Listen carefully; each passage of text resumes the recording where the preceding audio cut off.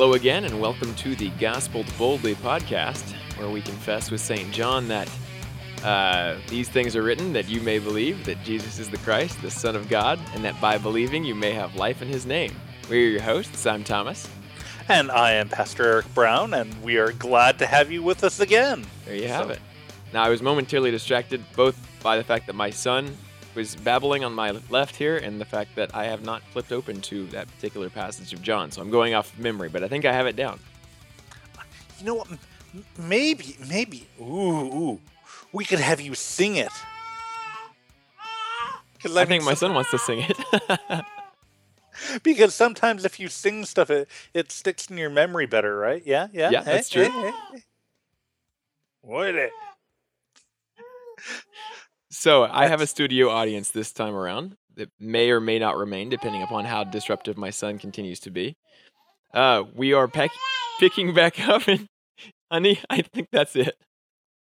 Picking back up in John chapter 4. The story of the Samaritan woman. I could edit that out in post-production, but I think our listeners will find it adorable. Now, see, as any pastor can tell you, where my kids have been to church, that's what the sermon is like.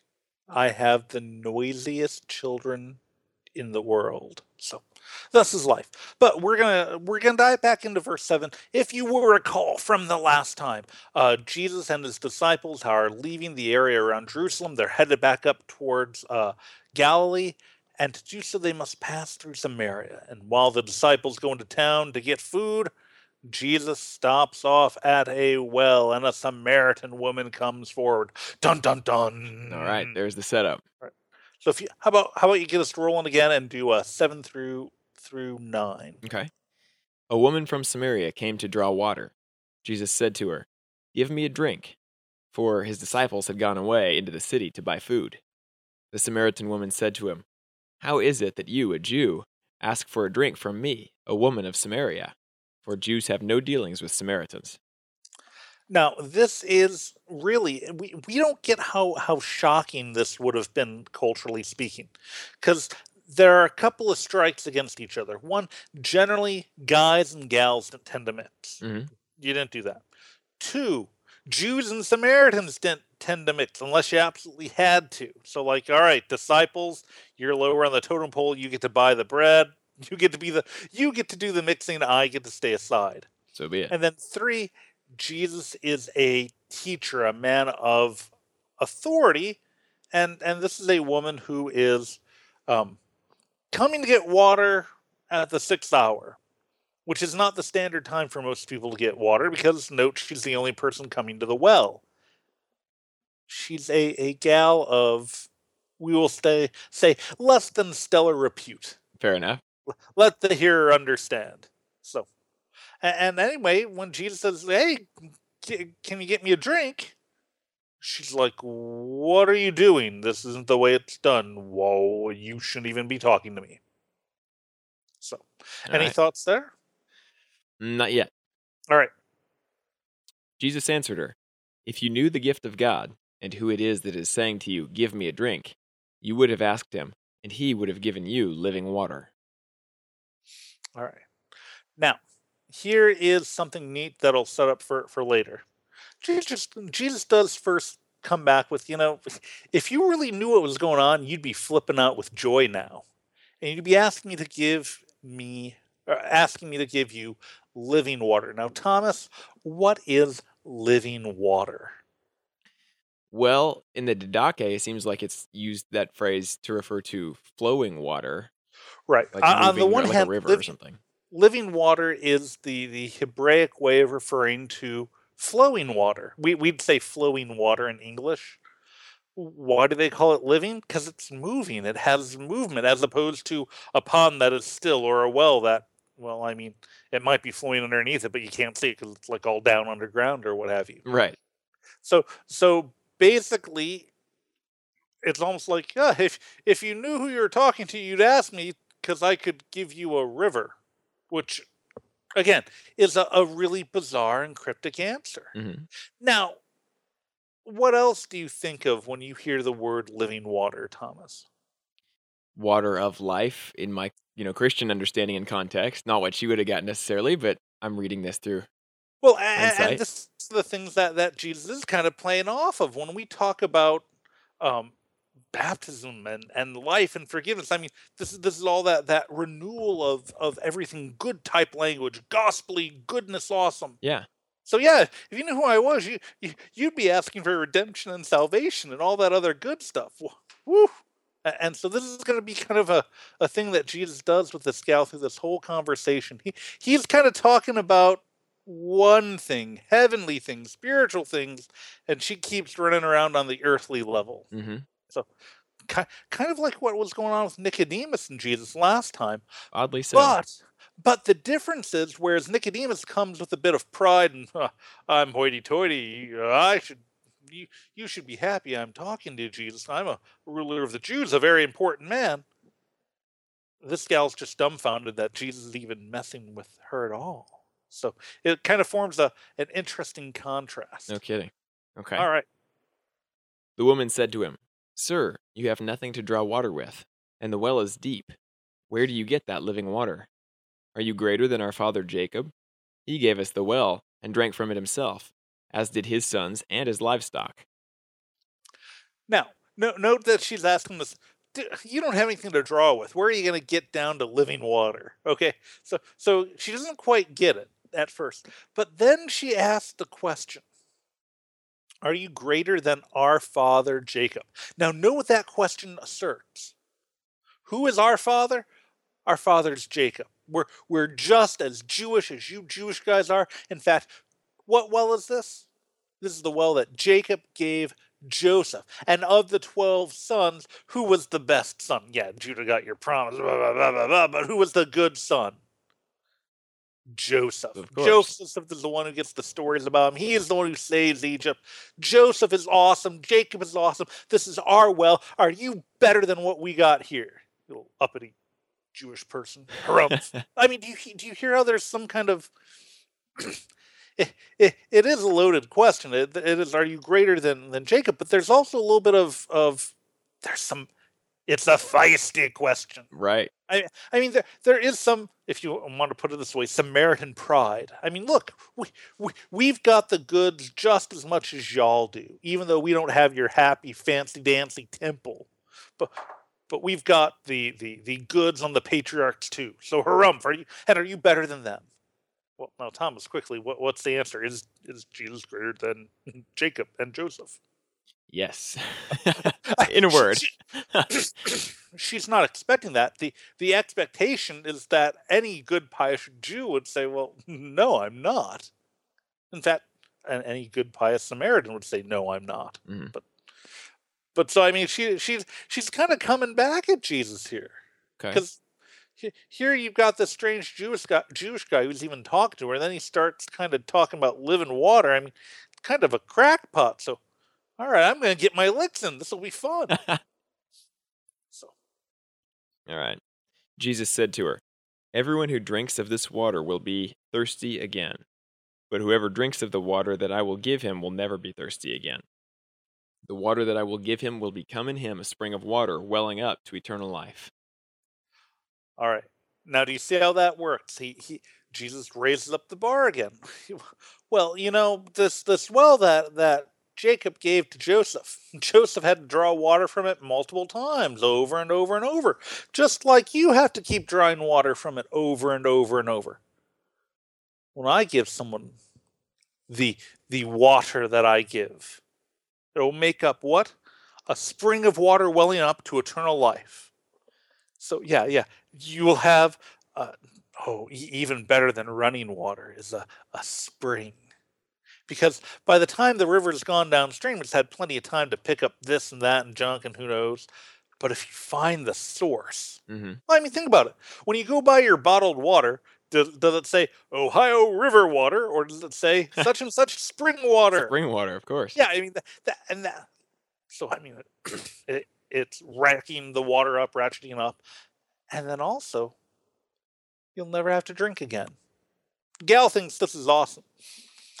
Read 15. Hear her reaction.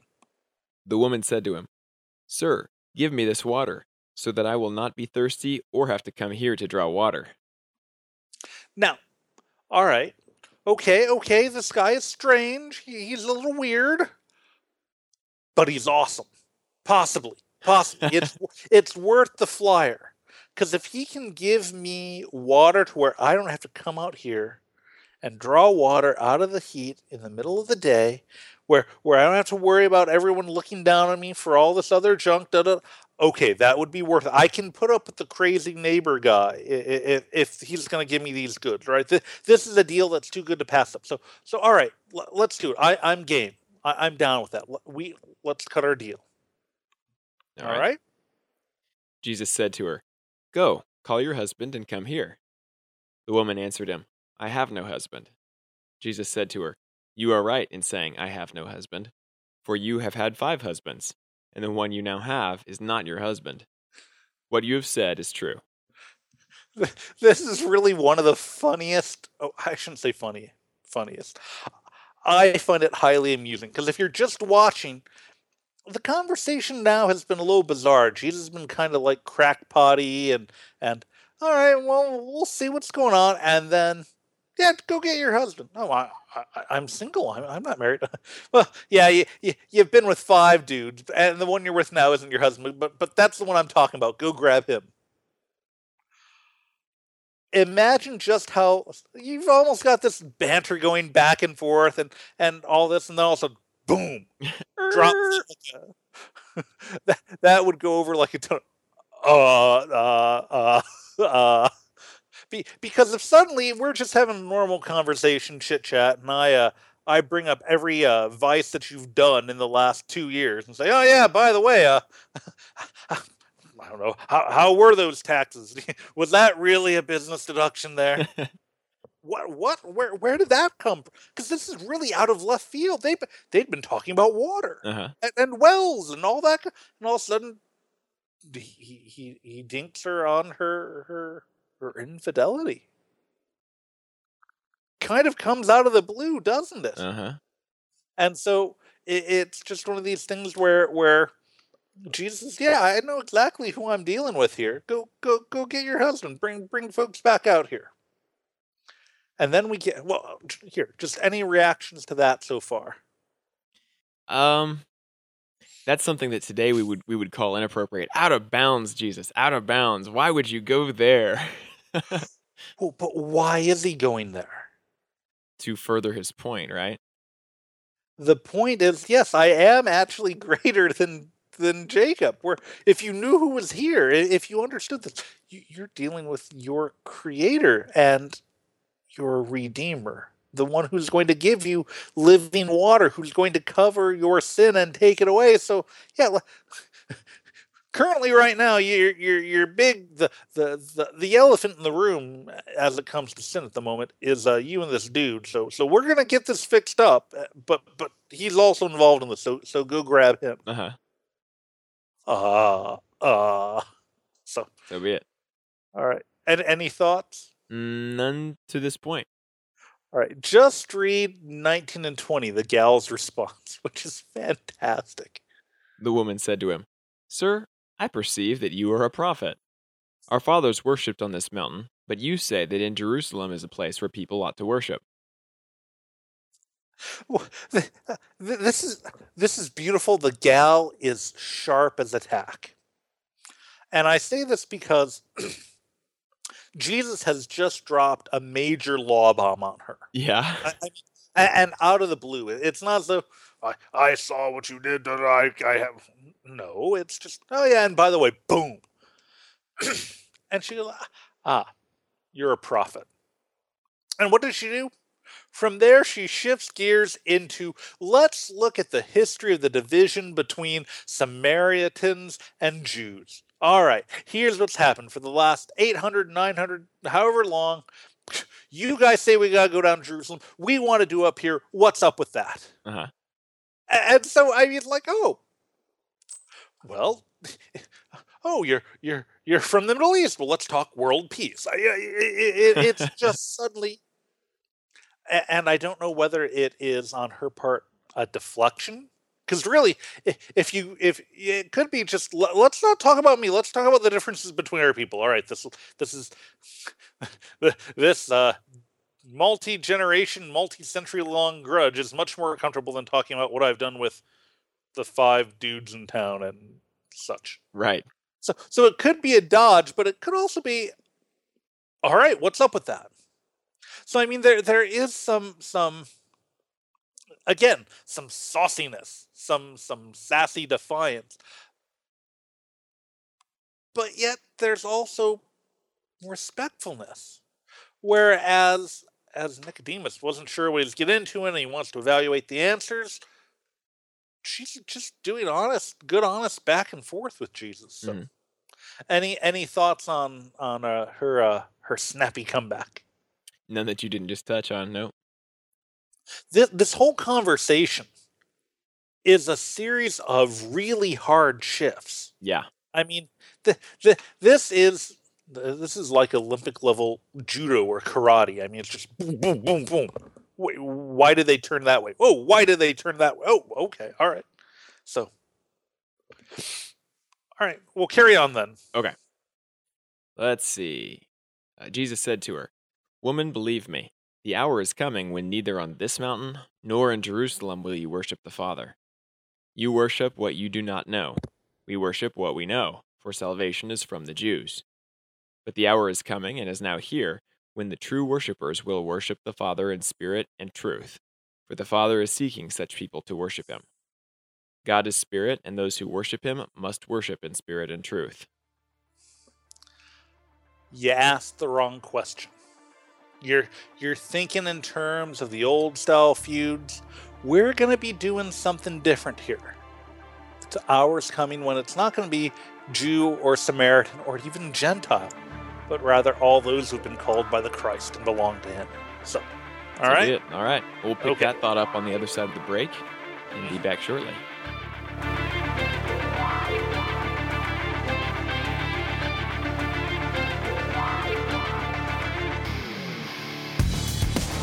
And we're back to the Gospel Boldly podcast, where we're actually in the middle of John chapter 4. And I want to bring up a note again with starting in verse 23. But the hour is coming, and is now here, when the true worshipers will worship the Father in spirit and truth, for the Father is seeking such people to worship him.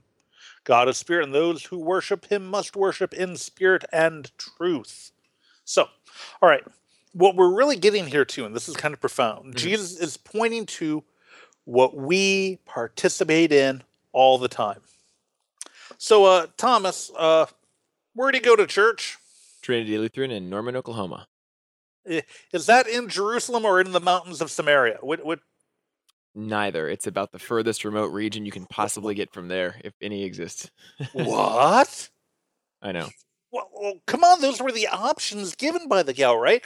We think we're supposed to, and we think we have to be up in Samaria, and y'all think that you have to be down in Jerusalem. And so the option given where one of us is right, you got to be in one place or the other, right? Of course. And here you are in Trinity. I was in Illinois today. And we have listeners from who all these random places.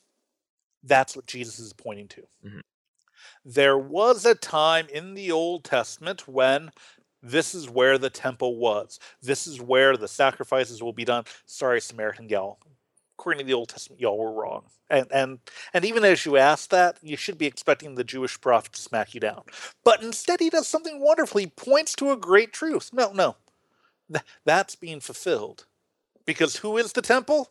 Jesus. And wherever Jesus is, that's where there will be worship. And note, they will worship the Father in what? Spirit and truth. Spirit and truth. Hey, what does Jesus say later on here? I am the way, the truth, and the life. And the life. And worship in spirit, Holy Spirit. So we have Christ, the Word, the truth, and Spirit. Oh. Comes full circle. Are we suddenly getting the whole, service anywhere in the world begins in the name of the Father, Son, Holy Spirit, Amen. And hey, look, there's true worship. It's not tied to a specific location anymore. Mm-hmm. So, I mean, when you think about this, Jesus is just dropping some mind-blowing stuff here. You thought that little section on "This Is Your Life" was mind blowing. Well, check this out. I I'm here, and the way worship is going to happen is going to be radically changed because it's not going to be about location. It's going to be about you belong to me. You are my child. You are in Christ, and therefore, wherever you go, that is the place of worship. Which is a radical. Well, think about how radically different that is. Mhm. Because the ancient world is pagan, and pagan religion was all about location. True. You had this grove that belonged to this god. You had local deities. The idea of a worldwide deity, or one whom you could properly worship anywhere, befuddling. Are we less of a Christian if we never make a pilgrimage to Jerusalem? No. Are you less of a Muslim if you don't make the Hajj, the pilgrimage to Mecca? Oh my gosh, can you even call yourself a Muslim if you don't do that? Again, that's one of the major distinctions. I mean, okay, we can talk about the Holy Lands as a tour and such like that, Sure. but I mean it's neat, but it's not the essence of what our faith is. Right. You can go do a Lutherland tour and say, "Yeah, I've been to Wittenberg," but what does that get you? "Yeah, I've been to Wittenberg and I got a souvenir T-shirt and a beer stein that has Luther on it." Or Little bobblehead Luther is now gracing my desk. "They have no drinking age in Germany. This is awesome. Let's go celebrate again." Well, so what I just it completely undoes what folks had expected with religion in the ancient world. The expectation would be that there's always a locatedness. And there is a locatedness to our worship. But that locatedness is wherever two or three are gathered in my name. Mhm. And so yes, when we are gathered by Christ around his word, around the sacraments, there God comes to be with us. And it doesn't have to be at one specific zip code. It's awesome. So, yeah, This makes me think of that story of Naaman back in the Old Testament where he took the dirt right back so he could still be on Israelite dirt, right. Yahweh's dirt, so to speak, Yeah. instead of. But you're saying he comes to us through the That well, word and the remember hearing. okay, now what chapter would you look up to find the story of Naaman for those who are interested? Oh my gosh, it's in First or Second Samuel, I'm pretty sure. But 2 Kings 5. no, Second Kings. There you go. So Naaman's a leader up of one of the, is he Syrian? Yes. I don't recall that part either. Damascus. Yeah. He's up from Damascus, and he's the commander of the army, and he has leprosy, and his slave girl actually is Jewish, and he says, "Well, Right. we've got prophets down, and they could take care of you. Go see Elisha." So he comes down and basically has a bunch of gifts for the king, and the king is freaking out. Like, this is all just a pretense for war. They're gonna go kill us all.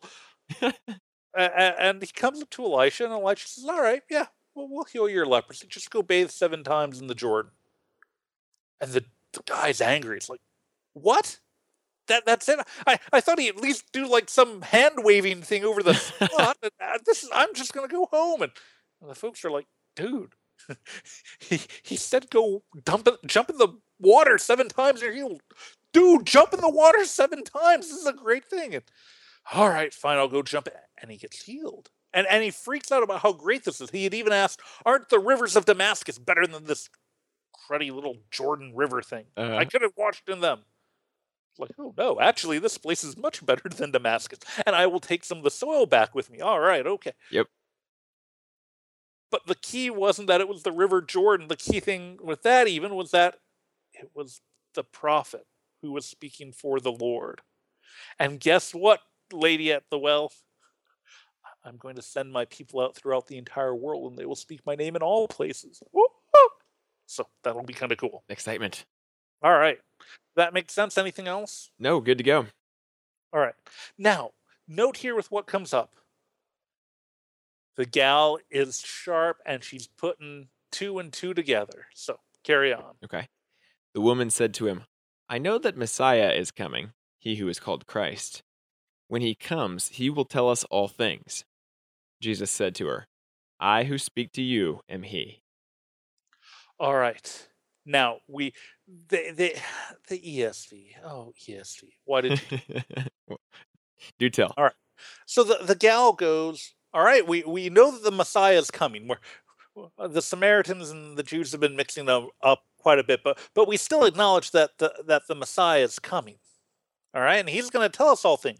She's really kind of feeling him out. Are you the Messiah? Are you the Christ? Because note how she's putting two and two together. Mhm. Nicodemus, oh, you must be a great teacher. No, she's putting this could be the Christ. And in Greek, all right, I'm going to read you Greek out loud. Okay. See how And much I retain here. And Jesus said to her, "Ego eimi, holailon su." I am. That's the easy one. Ego Amy. Yeah, that's the one I wanted. He drops an I am. Nice. Now, why is that such a big thing?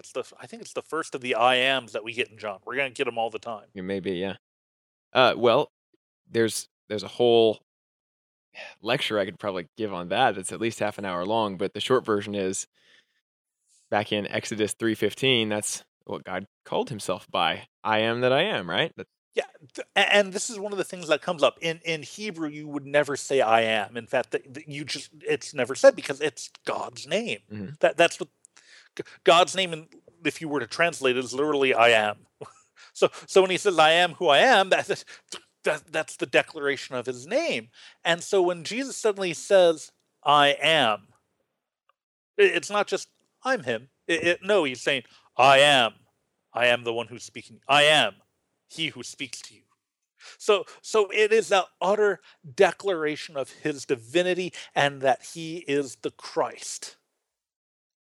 Boom. Just out in the open, wham, there you are. And who's the first one that he actually speaks it directly to? A Samaritan woman. A Samaritan. And what type of Samaritan woman? The type who draws water at midday. The hussy who's shacking up with the dude. Right. And keep in mind, I mean, yeah, you have some old people who will do the finger wagging. It's common for all the messing around early now. You didn't do that in the ancient world. That would get you stoned in a lot of places. There's a reason she's going at midday, because if she goes when too many people are around, there might be rocks tossed at her. All right. I got you. And this is the one Jesus says, yeah, I'm the Christ. I am. I'm God. Hi. Hi. Now remember, go get the dudes you're shacking up with and bring them over here to me. All right. I mean, do you see how just mind-boggling? This is not the way you'd think it would happen. No, you'd figure it's with pomp and circumstance. He would announce it from the Temple Mount to a gathering crowd of his admirers or something like that. In the other Gospels, they all recount the tale of Jesus walking with the disciples. Who do people say that I am? Some say Moses, some say Elijah, one of the prophets, maybe John the Baptist. Who do you say that I am? And Peter says, you are the Christ, the Son of the living God. And Jesus says, blessed are you, Simon, because flesh and blood has not revealed this to you, but my Father who's in heaven. And then you had this other story here in John, like, oh yeah, Hi, gal. I am God. I am the Christ. and I reveal this to you directly. And then what happens next? Read verse 27, because this is kind of funny. Just then, his disciples came back. They marveled that he was talking with a woman, but no one said, what do you seek? Or, why are you talking with her? The disciples missed the whole conversation. So, I mean, he just, oh, yes, I am indeed God, and I am the Christ. And then the disciples come walking back. So this whole thing has been an aside that the disciples aren't really in on. Meanwhile, the disciple. So if you want to think about it, she gets the high, wondrous mysteries about the future of worship in the church and who Jesus is. And then the disciples come tottering on back and oh, well, they didn't want to ask. Well, no, let's not bother him, because I mean, surely he's up to something. And then if you would just finish through 30. Okay. So the woman left her water jar and went away into town and said to the people, come, see a man who told me all that I ever did. Can this be the Christ? They went out of the town and were coming to him. So basically, the disciples show up, the gal hightails it out, and she goes, everyone come and see, because this dude, whoa! Get a load. All right. Great. All right. Awesome. We will pause here, come back on the other side for the Inquisition, and more in the Gospel of John after that.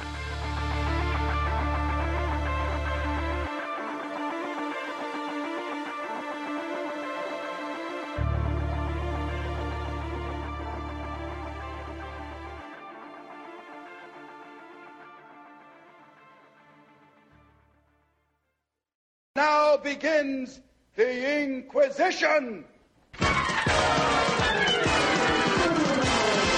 The Inquisition, what a show! The Inquisition, here we go. We know you're wishing that we'd go away, but the Inquisition's here and it's here to stay. Oh boy, the Inquisition, what joy! The Inquisition, oi, oi! This time, on a very special episode of the Inquisition, we tackle tough issues. And we make fun of each other while doing it. All right, we're to that part of the show called the Inquisition where we put each other to the test. Unless y'all want to send in messages, leave Facebook comments, what have you, call us up on Twitter, what have you. That was really technical sounding. We'll answer your questions, but if we don't get questions, we'll ask stuff of each other. So, Thomas, yes, I'm asking first. Okay, you just Do you asserted like how this that one. goes? All right. On this very special episode. All right, with the woman at the well. Yeah. The big thing you're not married. You actually have. You're right in saying you have no husband. You've had 5, and the one you're with now isn't your husband either. Talking about adultery. Right. Now, here's my thing. We're living in a world where sex is treated as just an offhanded, it's just sex, it's just for fun. Go ahead and go knock yourselves out, kids. Have fun. How should a Christian deal with living in that type of world, and how to navigate that type of stuff? How do you respond when your classmates are, go have fun, knock yourself out type of approach? What should we remember about sex? Okay, fair point. So the first thing I would say, it would harken back to a previous episode we did where Jesus called himself the temple, right? And we're Christians. Jesus abides with us. We're called the temple of God as well. And if our body is a temple, why treat it like a temple of prostitution to some pagan god? I'm just going to start with that. Well, okay. So the logic is there throughout Scripture as far as why sexual purity is important. I mean, both in a spiritual sense, and then you also get some level of it in a more practical sense as well, especially in the Levitical text and things like that. It might not delve into it as much as our scientific, modernized brains would like, but there's a reason why you don't sleep with your sister or another relative like that, because the offspring can be, genetically maladapted, things like that. So, over and over, Scripture. You're just laughing. I think you're laughing because you posed the question in the first place, and you just enjoy seeing me sweat over here. That too. My point is, Scripture makes it abundantly clear that there's sexual standards for spiritual and even just common sense reasons. When dealing with people in this world who have sexual morality all screwed up, because for whatever reason, whether they were raised that way or whatever the case may be, I don't know. I find it useful if the subject has to be entered in at all, because let's face it, in our age, sometimes you pick your battles, and that might not be the first one to jump in at. Oh, you're sleeping with your girlfriend? Oh my gosh, But when the subject is brought to you, say from a friend confesses to you that he has been fooling around on the side with his girlfriend or something like that, I would give Paul's admonition to restore them in a spirit of gentleness. I've been there myself. I was actually in college at the time and had to have one of those hard conversations that I really did not want to have and almost didn't, because that's a hard thing when somebody confesses that to you. And it ends up being a situation where if you're really friends, get down on their level. I believe I went to a text in Romans to make my point. Again, with gentleness and respect, just that one who is a professing Christian has no business doing that kind of thing. So I hope I'm kind of coming at the point or the question you were asking a little bit in some ways, but My simple quick thought, and this is my touch point almost in the way I phrased it. Sex is a great and wonderful gift. I mean, when you think about it, the sixth commandment is all about protecting God's gift of sex and family and all that. yeah, And what is if you take that great gift and go, it's just sex? I mean, think about what if we were doing that with the fifth commandment and well, I shot someone. That's just a dude. There's plenty of them. right. We'd be that's kind of revolting. Well, why would we do that with the fifth commandment but not the sixth? I mean, That's this fair. is an Good awesome. point. Your body is a great gift. Treat it like it's a great gift. So, all right, there I we like go. that. That was more I meant, succinctly I said meant than mine. y'all's all together. That wasn't like an awkward moment between Thomas and I. I'm off to All comb right, my hair. All right. Did you like my? Now, many of you are probably too young to remember this, but there used to be things called after-school specials, where they would have like happy little moral lessons and stuff like that. And whenever one was going to be about anything involving sex, this time on a very special episode. So yeah, Before my yeah, I time just as feel well, I old. guess. All right. All right, what you got, Thomas? Do your worst. Okay, Oh, so I shouldn't say that after this one. Ooh. I should have come up with something better after this. I'll get you next time.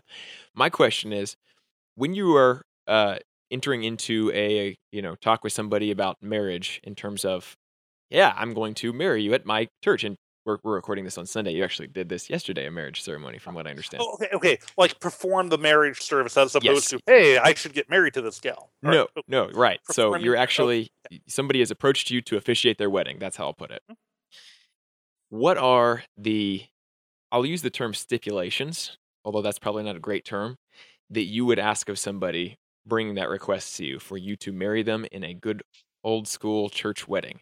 So, for instance, would one of the stipulations be that both partners not be of the same gender, and what others might offer or present themselves?